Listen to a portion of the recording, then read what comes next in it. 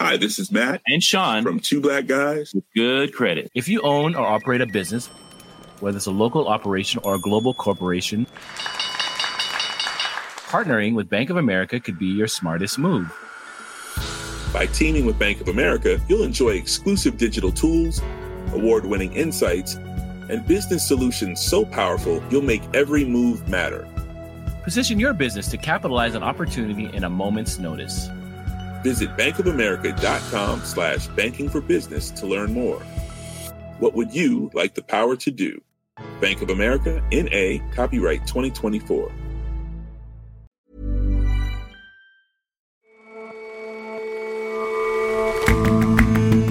Hello and welcome to The Intelligence on Economist Radio. I'm your host, Jason Palmer. Every weekday, we provide a fresh perspective on the events shaping your world. Syria's civil war has driven millions out of the country, many of them into neighboring Turkey. It seemed for a while that those refugees were faring better than their countrymen who journeyed onward to Europe. But as the war has dragged on, Syrians in Turkey are feeling less and less welcome. And a contest between nations is unfolding across Europe and a bit beyond. National pride is at stake. Entrants are vying for prestige and for record deals. As the final of the Eurovision Song Contest approaches, we take a look at the competition's tricky politics. But first,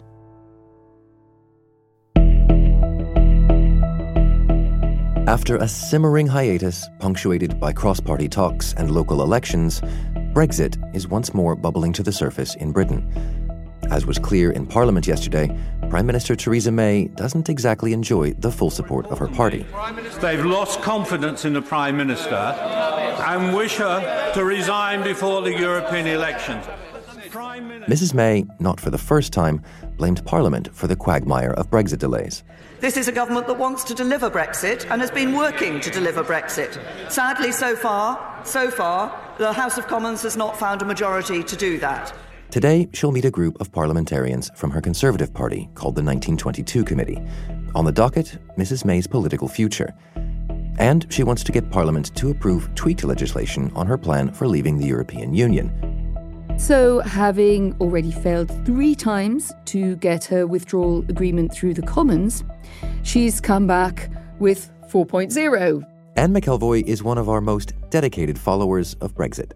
And she wants to bring that back in the week beginning the 3rd of June.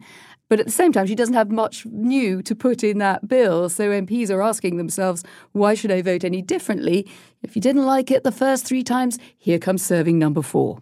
Among the senior Tory MPs that she'll be speaking with today, what's the mood? Well, I've spoken to a number of Conservatives this week, both at the cabinet level, where the official message is, yes, she's on her way out, but let's not waste this good crisis. Let's get this Brexit deal through, if they're so minded, and just get something done so that we're not left looking like we had a complete waste of time Prime Minister. If you go to senior backbench Conservatives and you sit around in the tea rooms and bars inside the Commons or around the Commons, you hear a lot of people saying that's not good enough. We need to know with more clarity. We're the ones out there in the front line in our constituencies. We need a clear date. And crucially, Sir Graham Brady, who is head of the 1922 committee, so-called the most influential backbenchers, has switched from basically allowing the Prime Minister a bit more of a timeline to messaging very strongly that he wants clarity on when she intends to go. You mentioned this 1922 committee. Who are they? What power do they wield, and what can she expect when she meets them today?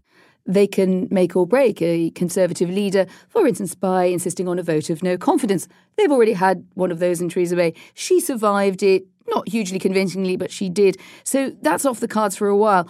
The problem with them meeting again and again in this particularly frustrated frame of mind is that there are some people there calling to change the rule book so they'd have another go at getting rid of her.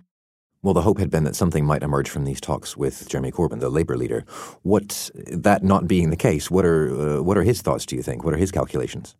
Well, I'm giving you a bit of an eye roll on that one. There are some people who believed in these talks, but not that many, Because if you think about it from the position of two parties, one of which, the Labour Party under Jeremy Corbyn, an insurgent, hard-left leader of the party, really wants an election. He wants to bring down the Conservative government. So his motivation is really to show that he was prepared to help and was rebuffed and blame the Conservatives. The Conservative reason for holding them was really, well, to fill in the gap. All these weeks when we haven't been talking so much about it, it meant that something was going on and that the government could say it was trying to reach out across the divide, often a criticism of Theresa May. But I think if you look at the motivations of these two leaders, there's not much that's going to get them to the church on time. British voters seem to have responded to that. In recent local elections, both of the major parties got thumped. Has anybody sort of arisen to kind of take the place of these parties? I've been out on the road looking at areas where the Conservatives need to win seats back. Kent, not so far outside London, much more a mix of Brexit and Remain than London itself. If you look at a big county like that, it's a funny mixture now of districts which are Liberal Democrat, they're Green, they're Independent. Where we once had red and blue, we now have all sorts of colours of the rainbow. And the two main parties also look set to do badly in a curious election next week. Because Brexit is delayed, Brits must vote for new members of the European Parliament, even though they're due to be out of the European Union by the end of October. And perversely, it's an anti-EU political group that's been one of the hardest campaigners. To the stage, Nigel Farage. It was a rally of the new Brexit party in Pontefract, near Pontefract, which is an old mining town in West Yorkshire. Very strong Labour. John Peet is our Brexit editor. But the Brexit Party is attracting a lot of support from people who voted Leave. It was an area that voted very heavily for Leave.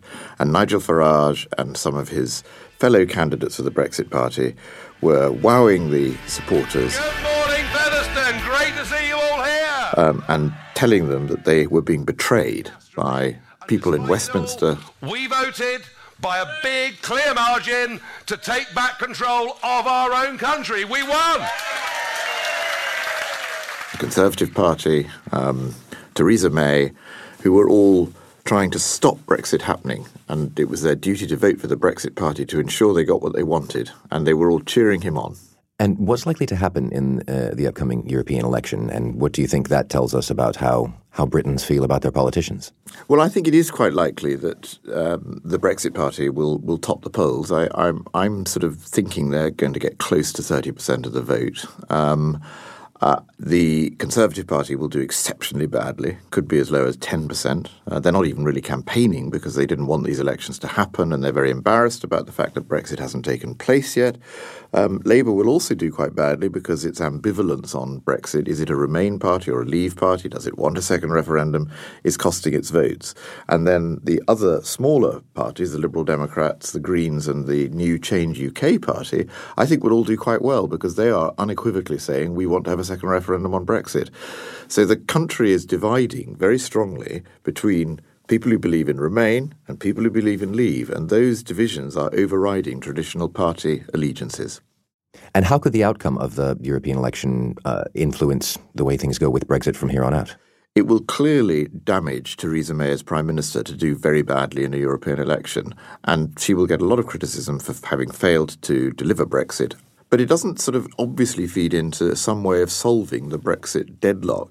So it may not make much difference to Parliament immediately, and I think the Brexit deadlock will continue even after the Brexit Party comes top in this election.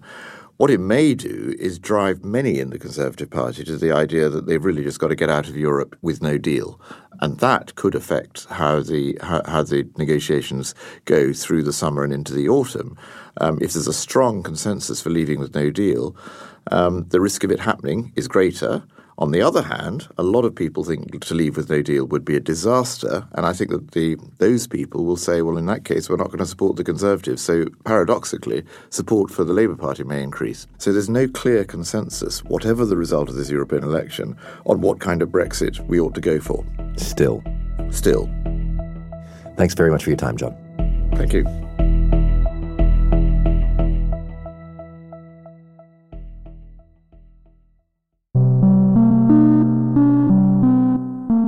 In Idlib, the last rebel-held pocket of land in the north of Syria, bombing raids have intensified this month.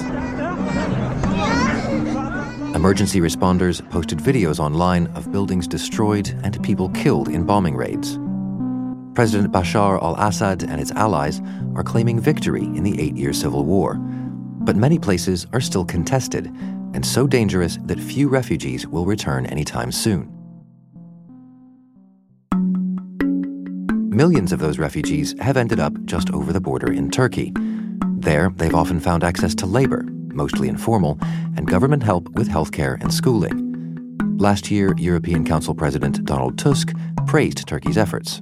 I would like to express our appreciation for the impressive work Turkey has been doing and to sincerely thank Turkey and the Turkish people for hosting more than 3 million Syrian refugees these past years.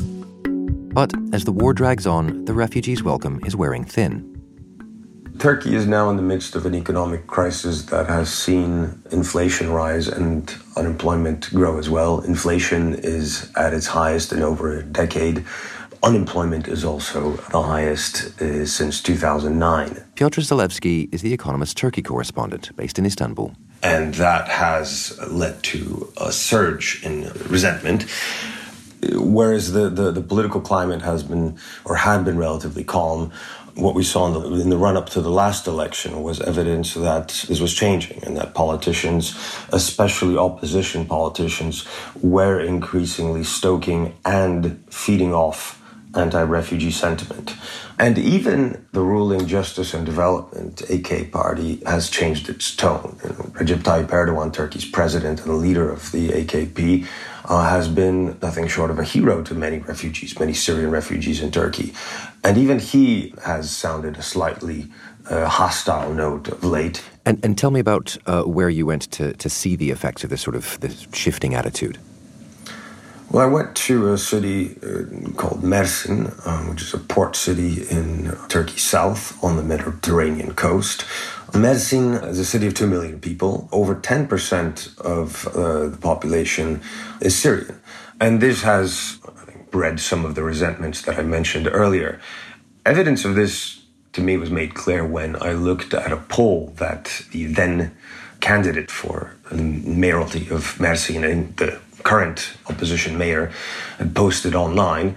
Now, he asked residents of Mersin, what their biggest grievances were. And then the number one answer by far, I think 66% answered simply Syrians. An overwhelming amount of concern about what they think of as the Syrian problem. I mean, when you went to Mersin, what were the Turkish people there telling you? Well, you hear all sorts of grievances, some economic, some cultural. You hear folks saying that Syrians would undercut wages, that they would drive up rents, that Syrian entrepreneurs or small business owners were not paying tax. And you also hear locals saying that Syrians have not assimilated. The overwhelming consensus in Mersin and elsewhere is that the Syrians, in a way, have outworn their welcome and that after so many years, they ought to go back home. But Turkey got a lot of credit early on in this in terms of bringing refugees into the labor market as a means of accomplishing the kind of assimilation that you were talking about. And it now seems that over the long run, that's had some negative consequences. Well, I think Turkey still deserves plenty of credit, for accommodating 3.6 million Syrians and allowing them at least some access to the job market. The overwhelming majority do work under the table in the grey economy. But, the grey economy in Turkey is big enough to accommodate both Turks and Syrians. So in a way that has worked out for the better, you could argue, in that Syrians have been willing to work in jobs that Turks do not want to work in. So the problem might not be the model. The problem might simply be today the economic downturn in Turkey, where unemployment is growing and where there is increasing competition for jobs, also between Turks and Syrians. And what about the Syrians that you spoke to in Mersin? What are they saying? Well, they sense, the growing resentment, but they also appreciate what Turkey has done for them. When they talk about that, they mention, as does everyone, access to education. They also speak about access to free healthcare. And I think, few people outside Turkey appreciate just how big a strain all of this has placed on the country. and how well, comparatively speaking, Turkey has managed to cope with it. And I think what Syrians in Mersin and elsewhere also see is that, what they appreciate is that this kind of resentment has very rarely turned into something more sinister. There is an uptick in intercommunal violence, but such violence is still the exception rather than the rule. Finally, many, if not most, Syrians will tell you that Turkey to them feels like home, and feels like home much more so than today's Syria. Well, that being the case, it seems then that Syrians are kind of stuck between hardening attitudes and a hard place. I mean, how could this resolve itself if everybody is subjected to the same economic conditions and there's increasing political antipathy? What's the way out? One way out, suggested by researchers in Turkey, is for Turkey to acknowledge that most Syrians are here to stay and to grant them formal refugee status as opposed to temporary protection status, and protect them from being returned to Syria, integrate them into Turkish society and into Turkey's economy much more comprehensively than it has done to date. And most analysts think this is also where Europe needs to step up. Now, the EU has essentially outsourced the refugee issue to Turkey, paying the Turkish government billions of euros to keep the refugees on Turkey's side of the Mediterranean. But now it is down to Europe to make every effort and to spare no expense to help Turkey take the next step, which is to integrate the refugees. Piotr, thank you very much for your time. Thank you very much for having me.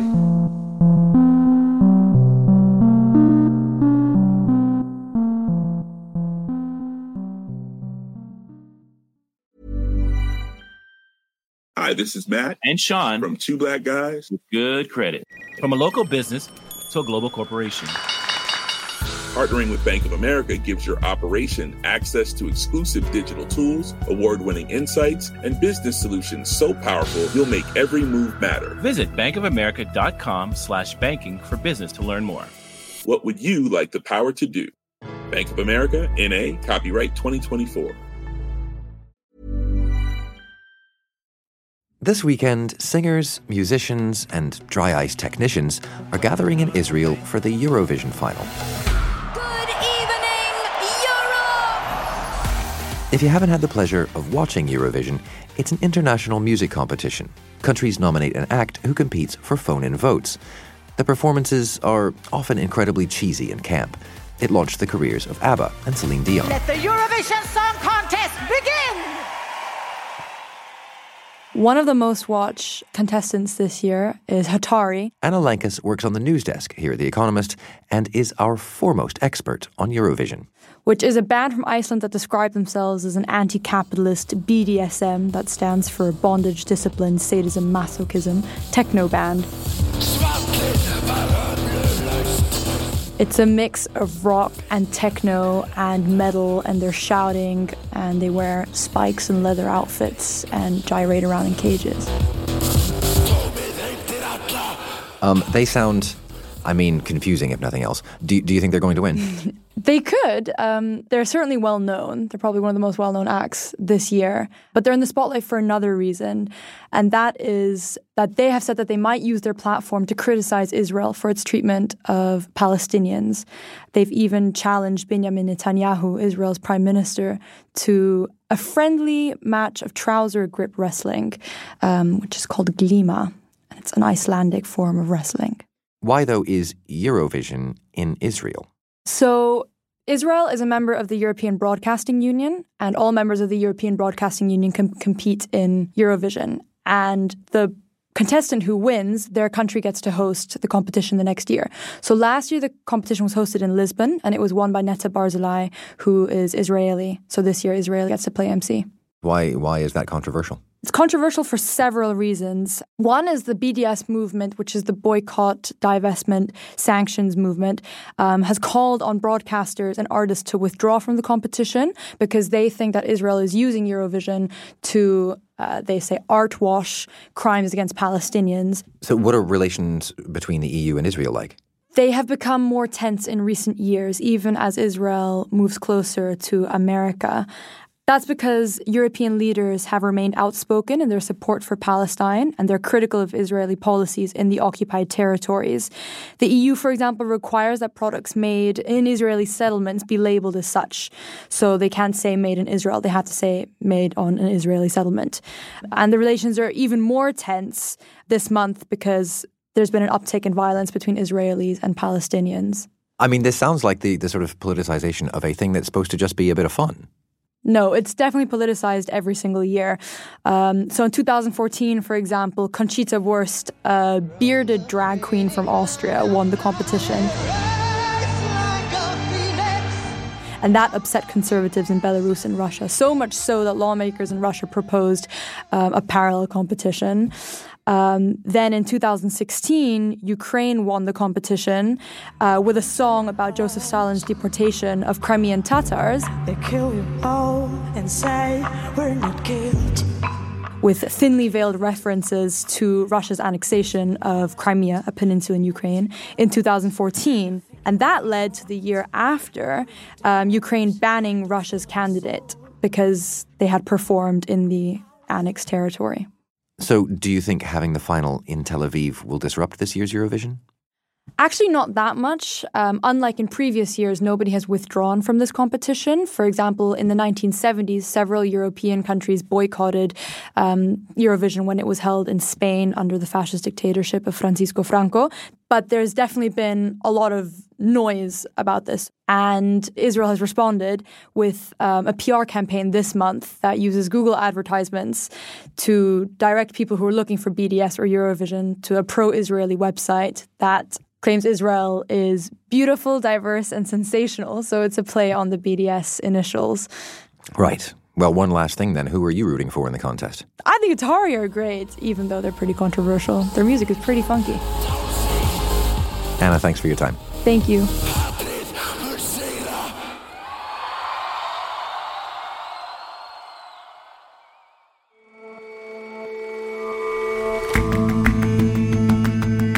That's all for this episode of The Intelligence. If you like us, give us a rating on Apple Podcasts. And you can subscribe to The Economist at economist.com/radio offer. 12 issues for $12 or £12. See you back here tomorrow.